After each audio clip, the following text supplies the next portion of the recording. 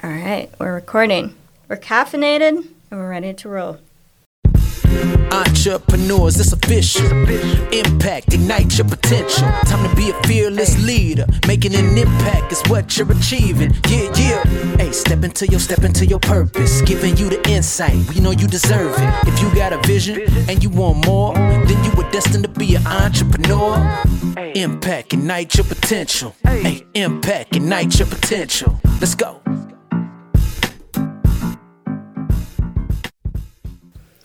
I'm Cassandra Butterfield, and this is Impact, where we get into the nitty-gritty of being an entrepreneur and inspire you to be fearless and make a big impact like only you can. I am happy to have my guest, Amanda Long, the owner of Smart Marketing Squad. She teaches small businesses how to use social media and email marketing to reach customers in their local city to grow their business. Amanda has decades worth of digital marketing experience. Her background has allowed her to help small businesses apply online strategies and tactics to their local community-based businesses. Not all the online marketing tactics that others say you should do is right for your business. That's why Amanda supports small businesses like yours to get you out of the shoulds and into what actually works. I'm happy to have you here, Amanda. Thank you for having me. I'm excited. Your first question that I'm just going to throw at you right away, we're going to get into it. When I say be fearless, how does that resonate with you? What does it make you feel? I don't think we're ever not fearless. I think we do things with fear, and being fearless is really kind of being confident and doing things despite the fear or in spite of the fear. I love that because I think most people see these big entrepreneurs or these people who have started really successful businesses. They've made millions of dollars, and they think that they're just fearless. They just go for it. Yep. They have no worries, that sometimes they didn't even have to work for it.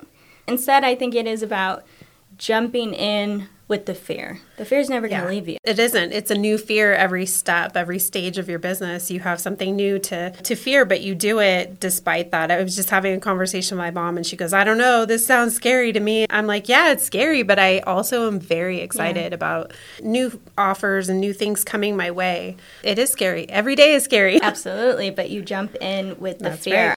Thank you for sharing that. So early on in your career, you weren't necessarily in social media or media at all. No. But you did jump into it in kind of a unique way, and I think a way that everybody loves. You were a blogger. Yep. But I'll let you jump into and kind of tell us your story of becoming an entrepreneur. Yeah, so I actually have about 15 years of being a paralegal.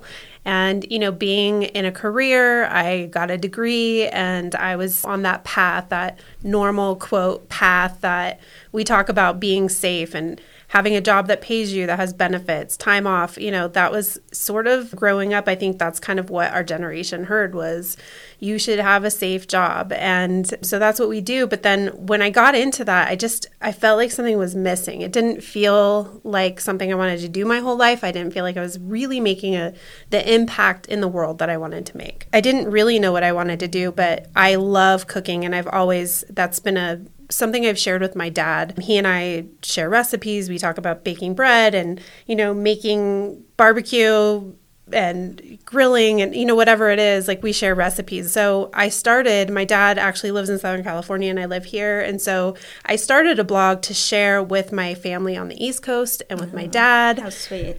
And so that's how I really got started as a food blogger, and I had fun doing that. And I did that while I was working as a paralegal. And so it was just my passion at the time. But because it was small and because it was a long time ago, dating myself, I was bootstrapping everything. Like I had to learn how to build my own website. I had to learn how to use social media. I mean, I was using social media back in the day before Facebook even had Facebook ads. I had to learn it all. I had to, work on my SEO, create content. I learned everything about social media from the ground up, and I just went out and I found other people who were doing it, teaching it, and I learned from them, and I started applying things, and I started to find that I really loved that. Like I loved sharing food with other people. I love cooking for other people, so that was a natural segue into becoming a food blogger. So yeah, I did that. I did that for many years while I worked at the law firm, and it was probably like 5 years later before I really thought, maybe I should help other people do this.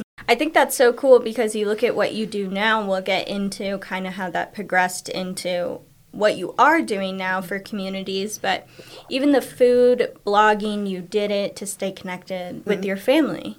So it was all about connection from the very beginning. Yeah.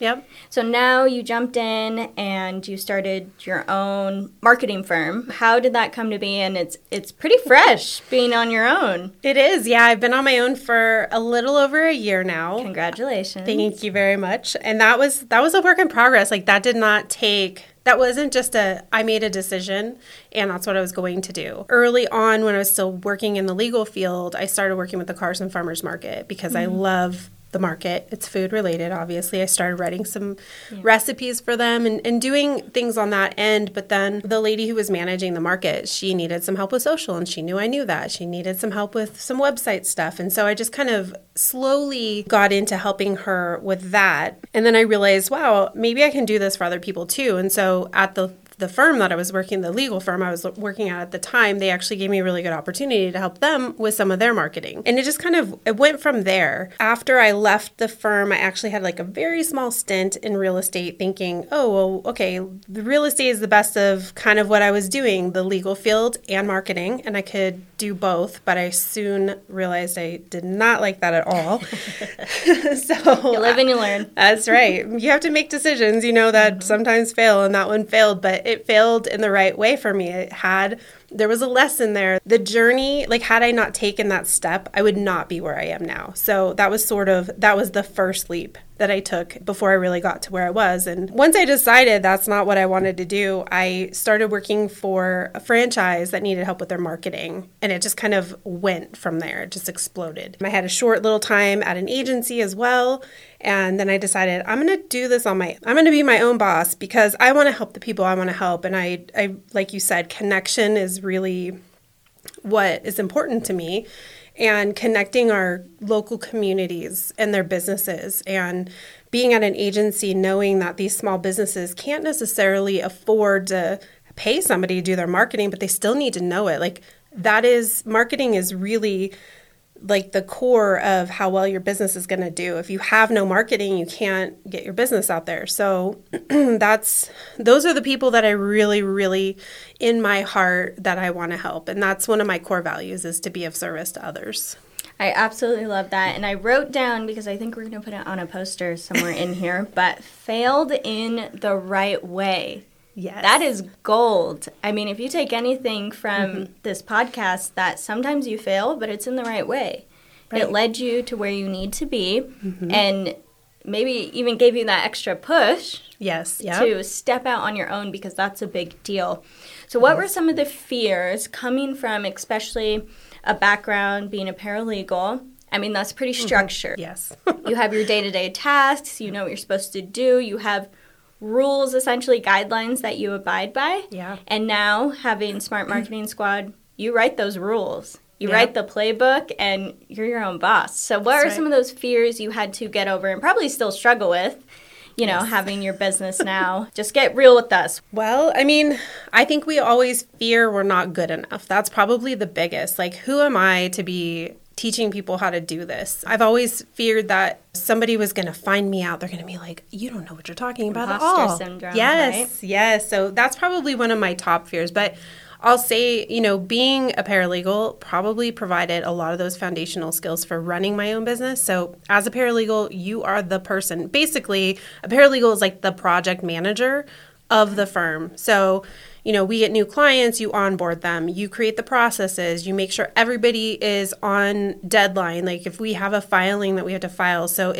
because it's so structured, I already have that sense of like, I need to have systems and processes, and I'm probably more system, process, organized oriented than the average person because I have to be in that.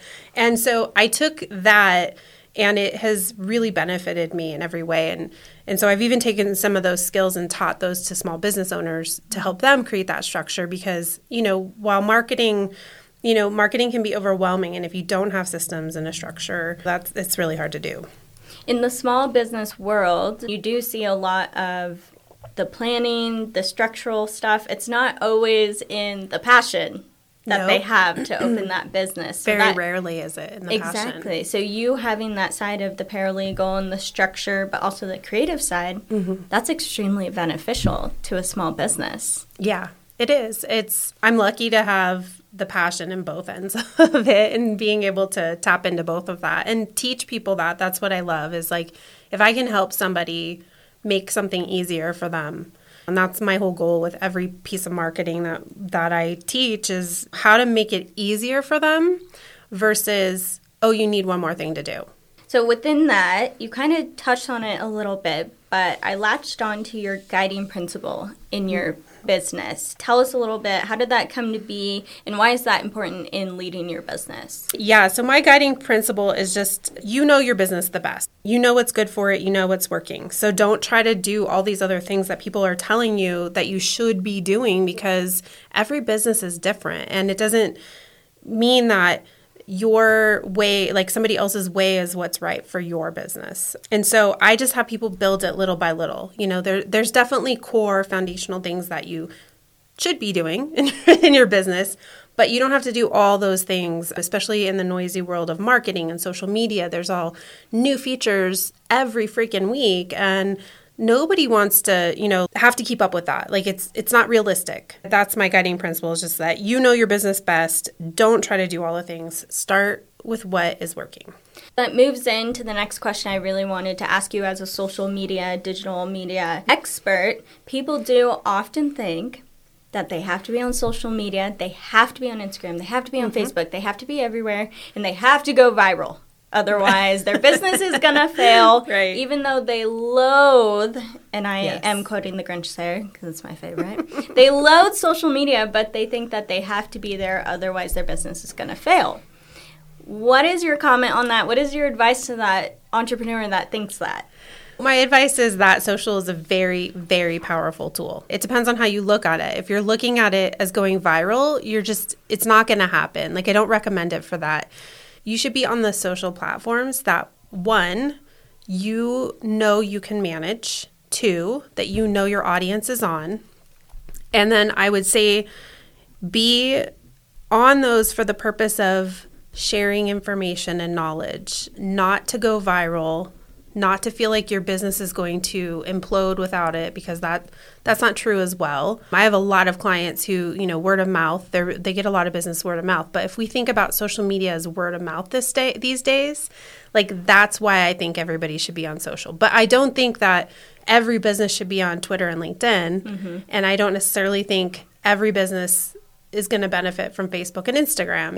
It really depends on your business. And when you know your business and your audience well, you know what is going to be best for you.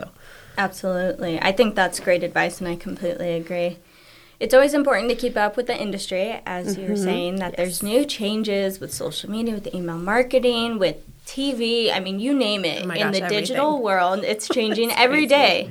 So what are some of the resources and tools you use that? It's that rabbit trail. Like, I easily fall into the rabbit trail. And that's probably why I'm good at what I do, is because I let myself fall into the hole for a little bit. But there are a couple resources that I really love. So one of them is I nerd out on social media marketing with Michael Stelzner. They started that company a long, long time ago. I mean, before it was such a huge online community, they were really one of the first and only places you can get real good updates on social media. So I still follow them to this day. I just went to San Diego this past year for Social Media Marketing World, which is just a great event. That's how I sort of keep up on that cutting, innovative edge of the industry. But there are a few emails that I follow as well. They're just daily emails that I get to get updates on what's going on in the industry without that overwhelm. They are really good about giving this is what's happening, and I'm able to filter that out. I spend time on it every day because that's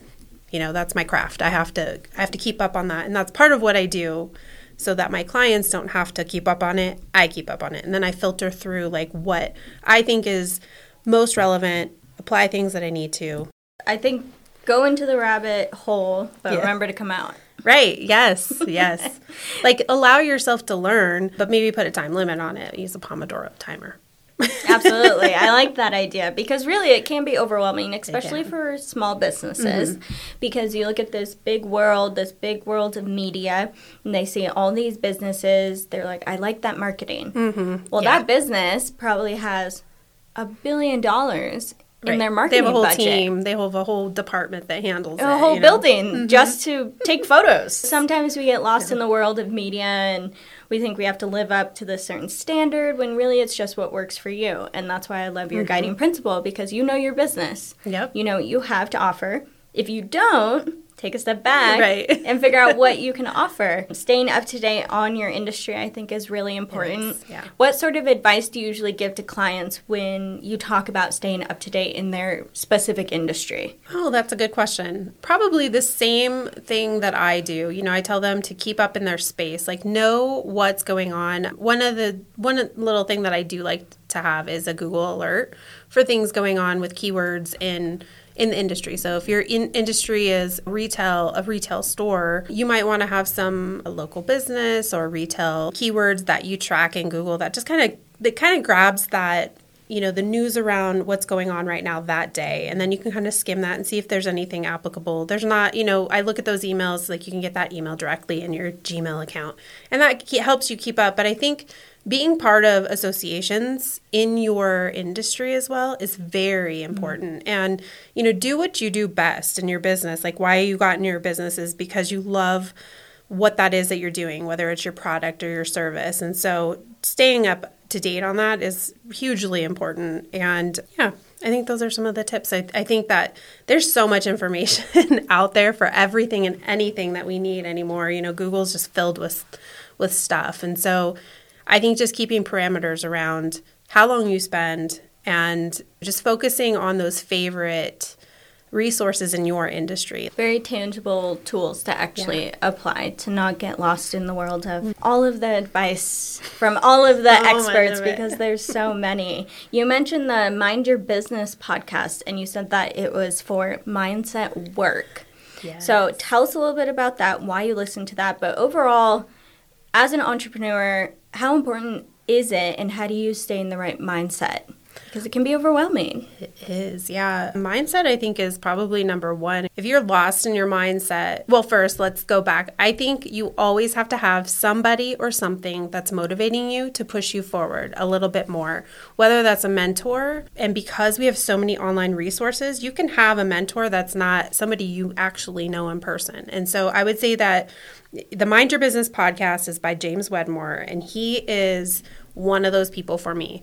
So I have James Wedmore, Amy Porterfield, Gary Vaynerchuk, Michael Selzner. Those are probably like the 4 online mentors that I would say are people that are mentors to me. And I follow their podcast because they have just solid advice. And James Wedmore has been like the key to me knowing as an entrepreneur when I'm struggling and how to kind of break through that. And usually my struggles as an entrepreneur are all mindset. It's not actually facts that are happening in my life, in the world, in my business. It's me limiting myself because of fear. And that's usually what limits us, is our fear. And he has a really good, we talked about failure earlier. He has a really good saying, and I don't remember if I know the quote exactly, but he says, failure, it's not failure. It's either a lesson you needed to learn or it's an opportunity to grow. I think it's something like that. But that has always really resonated with me. And so I always